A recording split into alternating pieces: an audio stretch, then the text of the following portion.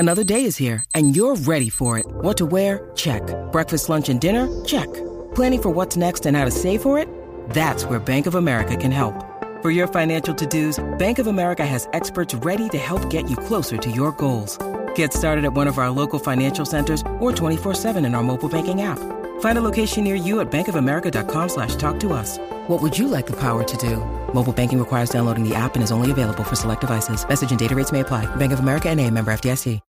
When you need mealtime inspiration, it's worth shopping Kroger, where you'll find over 30,000 mouth-watering choices that excite your inner foodie. And no matter what tasty choice you make, you'll enjoy our everyday low prices, plus extra ways to save, like digital coupons worth over $600 each week. You can also save up to $1 off per gallon at the pump with fuel points. More savings and more inspiring flavors make shopping Kroger worth it every time. Kroger, fresh for everyone. Fuel restrictions apply. With threats to our nation waiting around every corner, adaptability is more important than ever. When conditions change without notice, quick strategic thinking is crucial. And with obstacles consistently impending, determination is essential in overcoming them. It's this willingness, decisiveness, and resilience that sets Marines apart. With our fighting spirit, we don't just fight battles, we win them. Marines are the constant our nation counts on to fight the unknown. And through adaptable problem solving, we do just that. Learn more at marines.com. It's time to get in the zone. Time to get in the zone with the 49ers web zone. This is the No Huddle Podcast with Al, Zane, and Brian. When it comes to the way that they approach this in the rest of the season, as we kind of shift towards previewing this game here, this is the best defense that the Niners have faced thus far. And the Commanders' defense it looks like they're going to Chase Young back. They are a top 10 defense, both against the run and against the pass. They do not score a lot of points, but I will say that I believe it was in 10 of the games that they played this season, they've allowed their opponent to score 20 or more. And the Niners allowing 15.5 a game, right? Like, you really just need to get to 20 with this defense. Yeah. And I do think that they can get to 20. And I think that this will be one of those games where I do it with the one thing I want, Brian, and we can't control any of this, right? But the one thing I want is I either want the Niners to, if you're going to win by a lot. If you're going to lose by a lot. I don't want any nail-biting games down the stretch. These last 3 games, I don't want any nail-biters, right? Either blow them out or get blown out. It doesn't matter to me. Either way. Like, I hope they win, all of them, and I hope they're all blowouts. But the last thing I want is an overtime game or 3 games that go down to the last drive of the game. I don't want that, because I want them to be able to at least somehow be able to play their players, but also get them a chance to rest, especially in the last game of the season against Arizona, who will most likely be starting either their QB2 or QB3 in that game. Yeah. So that's a prime rest game for the Niners, and I hope that everything's wrapped up by then, because we'll know if they just keep trading wins with Minnesota at that point. We'll know. And if Minnesota's already won that day, then we'll know that the Niners are the 3 seed and that Kyle could rest everybody. But I don't want this to be a close game. I want the Niners I want them to blow them out. Yeah. Do I think that's going to happen? Probably not, because this is the best defense that they faced. And Terry McLaurin is an absolute stud. And their quarterback position has been in flux with Taylor Heineke and Carson Wentz, and they haven't really been able to decide. So is it Wentz or Heineke this week? Who is it this week? It's Heineke. It's Heineke this week. Okay. Yeah. So I think it's Heineke going forward, unless he gets injured. I feel like Rivera said that already, that it would be Heineke's job moving forward, unless, of course, injury. It's interesting. You say this is the best defense they faced, and I'm not going to argue that, or at least the best defense that they faced during this win streak. But in terms of DVOA, they're still below Tampa Bay. Tampa Bay is 9, Washington is 10. The problem with Tampa Bay was they were pretty injured going into that game against San Francisco, and then lost Vita Vea, which just opened the floodgates for them. Washington is 10th in overall defensive DVOA. They are 4th against the rush, and they are 15th against the pass. And so, as much as this team wants to run the ball and will run the ball, this really could be another game where Brock Purdy is going to be the one that they have to rely on to get this victory. And if Chase Young does come back, that's a little scary, right? They've got a pretty ferocious defensive line. This is the biggest test that this offensive line will have. And what I am most interested in, and we were hoping to get Brad Graham of the SF Niners on today with us. He just wasn't available. We'll get him on here at some point. But I wanted to talk O-line because, like I said, this is going to be the biggest test that this offensive line has faced so far this season. You've got Chase Young, you've got Montez Sweat, you've got Jonathan Allen, you've got Daron Payne, right? They've got some dudes on that defensive line. And so the biggest question is, how will this offensive line, how will they play? How will McGlinchey and Williams play against Sweat and Young if Young is on the field? Mike McGlinchey versus Chase Young scares the shit out of me. So, that's terrifying. But if they can come out of this game with a decent performance against this defensive line, that gives me a lot more confidence going against a team like Philadelphia, who also has a really good defensive line. And so for me, that's the matchup of the game, is the 49ers offensive line versus the Commanders defensive line. Look, this Commanders offense, not very good. Honestly, the Tyler Heineke versus Brock Purdy, it's like that Spider-Man meme, like, right? Because they're kind of very similar players. Right. Terry McLaurin is a beast, made it to the Pro Bowl. But I mean, they're not a potent offense by any stretch. I'm not worried about how this 49ers defense will hold up against this Commanders offense. I think they're going to be just fine. This NC-17 defense, rated NC-17 for violence. No chance you're going to score 17 on us, or more than 17 at least. So I think they're going to continue that trend. I think they will hold Washington to 17 or under. And so really it's just a matter of, can the 49ers get to 20? And I think that they can. And I think that they can because, they've got their offense is varied enough that if the run game isn't working, you'll start to see Shanahan look to the quick passing game with Purdy, who has shown to be really accurate and a good decision maker. He's made a few, Stephen Ruiz of The Ringer put out an article earlier this week where he said that since Brock Purdy has taken over in the Miami game, he has according to PFF, 4 turnover worthy plays on the season, which that percentage would be 3rd worst in the NFL. And that includes that dropped interception by Diggs last Thursday. That includes that interception that was negated by a penalty when we played the Bucks. And so I'm not worried. And here's the thing. Brock Purdy is a 7th round rookie, right? I have full expectations that every time he steps on the field, he's going to throw at least 1 interception. That feels like it. That feels like that doesn't feel crazy to me, right? You're talking about a kid who is a 7th round rookie, and on Saturday, he'll be starting his 3rd NFL game, right? Like, you expect things like that, but as long as, right, he's not throwing multiple interceptions, as long as he's not making dumb decisions. And then he really doesn't. Even that interception to Diggs, Shanahan said, like, I don't fault him for that decision. It was just a good play by Diggs. And it was. Diggs read the play and made a play on the ball. Kudos to him. And so, I really do think Shanahan trusts Purdy. Maybe even more than Jimmy Garoppolo. I don't know. He's dialing up more for Purdy than he did for Garoppolo. He trusted Purdy to on 3rd and 1. He trusted Purdy with a naked rollout where basically on that play, if it's not there, then you run. And he did. Oh, that's right. Yeah.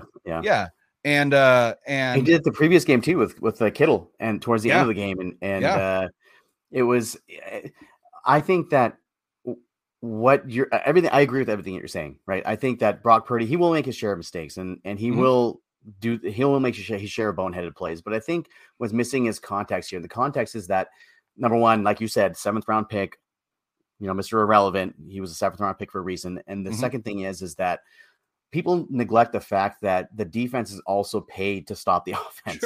Sure. That's literally their job, right? Yeah. The other defense is paid to stop the offense. So yes, they will force the offense into those plays every once in a while. And the fact that Brock Purdy has a poor percentage in turnover worthy plays, hey, you know what?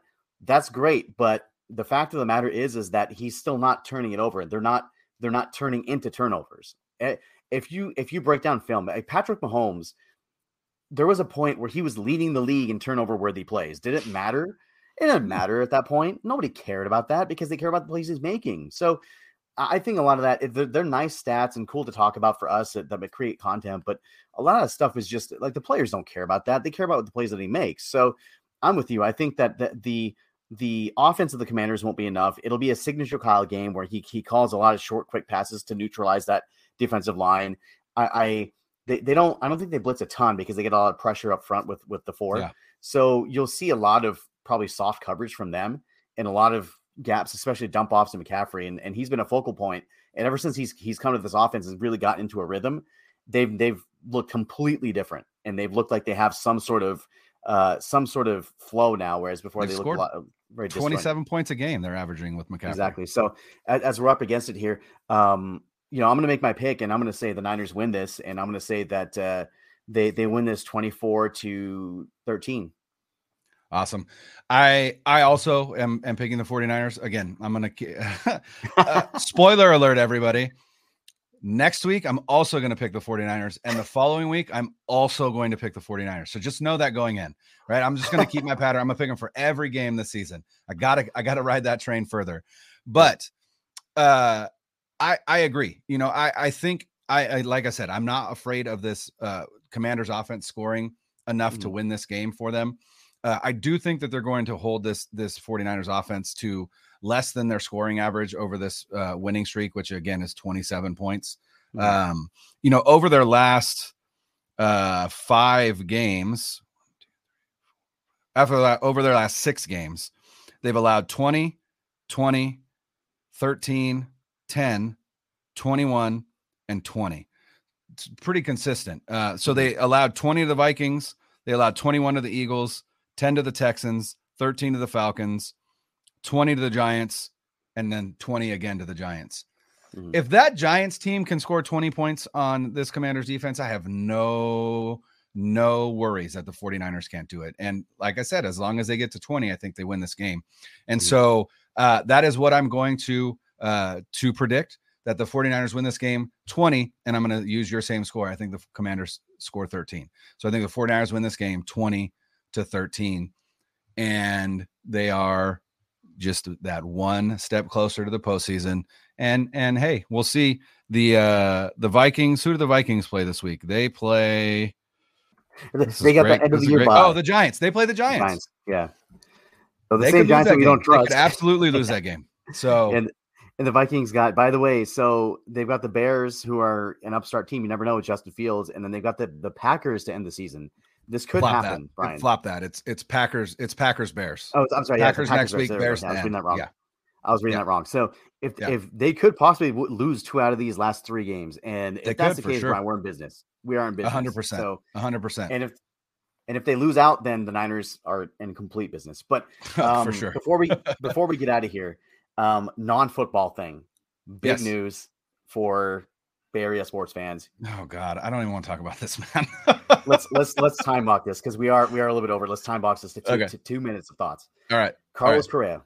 Yes. Carlos Correa has an agreement in place, flies to San Francisco, flies his family here. They're waiting in the hotel. Mm-hmm. He's getting dressed for the press conference. He was house shopping in the Bay Area on Monday.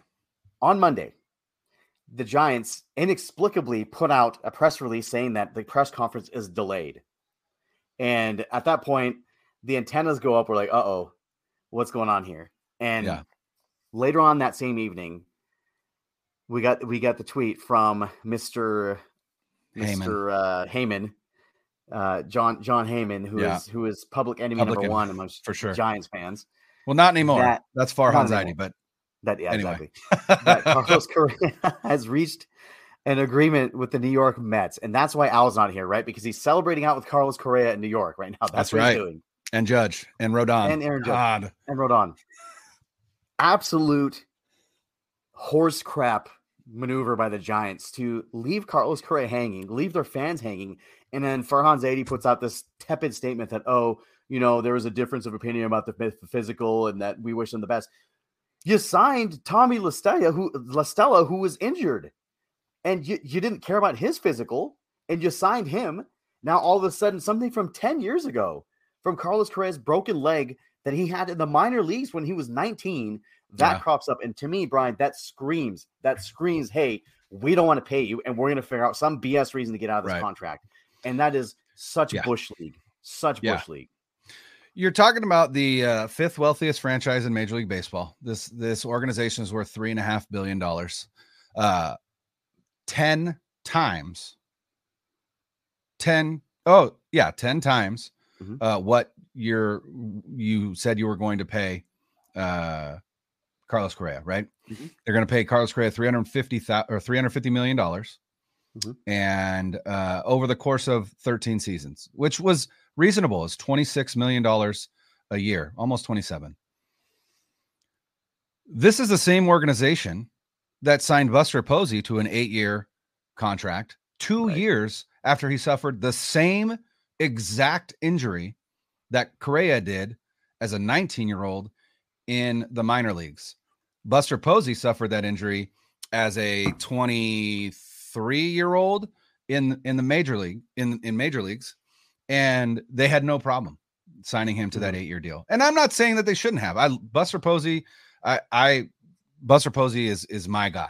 Like I would have Buster Posey's babies. Buster Posey is my guy.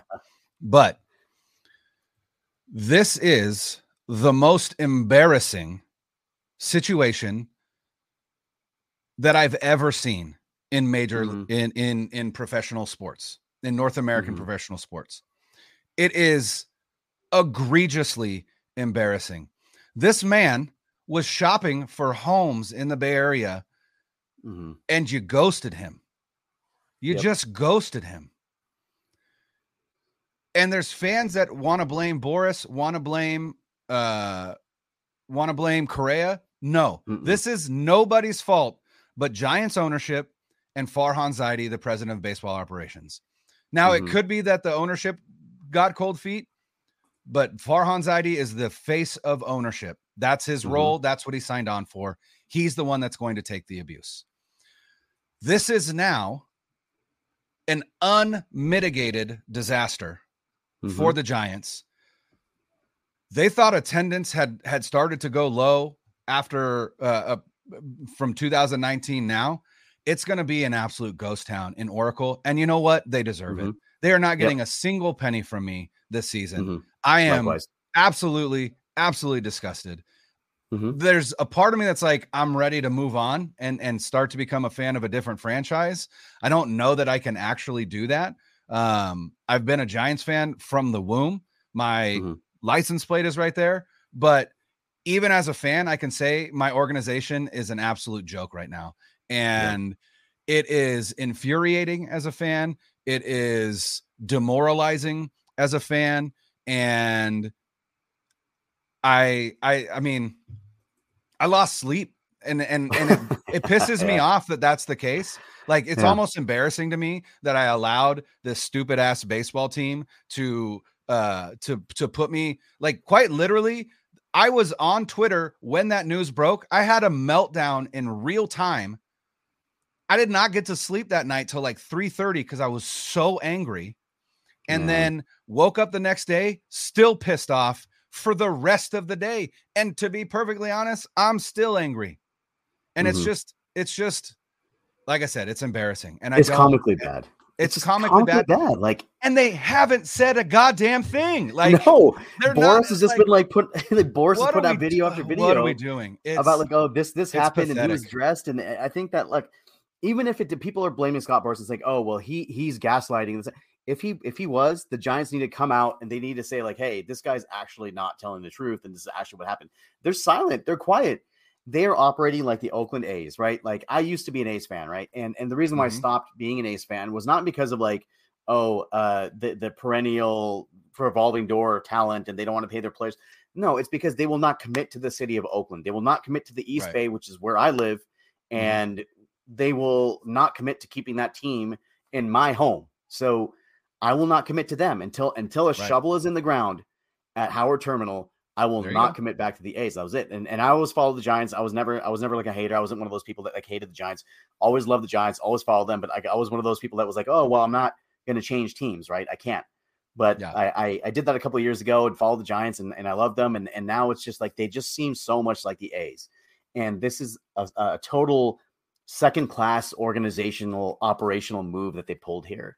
And 100%. If you're a first-class organization, which the Giants should be, based off of their history and the ballpark that they play in and the impact that they've had on the city of San Francisco, like if you are that type of organization, you cannot be making these moves.